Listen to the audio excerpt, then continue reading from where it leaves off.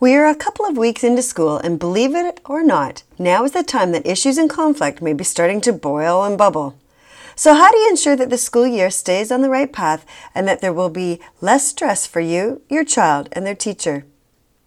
Follow these hot tips for building resiliency during any parent-teacher conflict. Parent-teacher interviews are usually scheduled for after the first report card.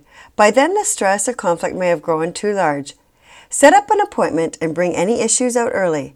Communication is the key. Watch that you're not becoming a helicopter parent who jumps in too soon or hovers around. We need to allow our children to solve their issues and try different strategies. Be open to the possibility that your child may be part of the problem.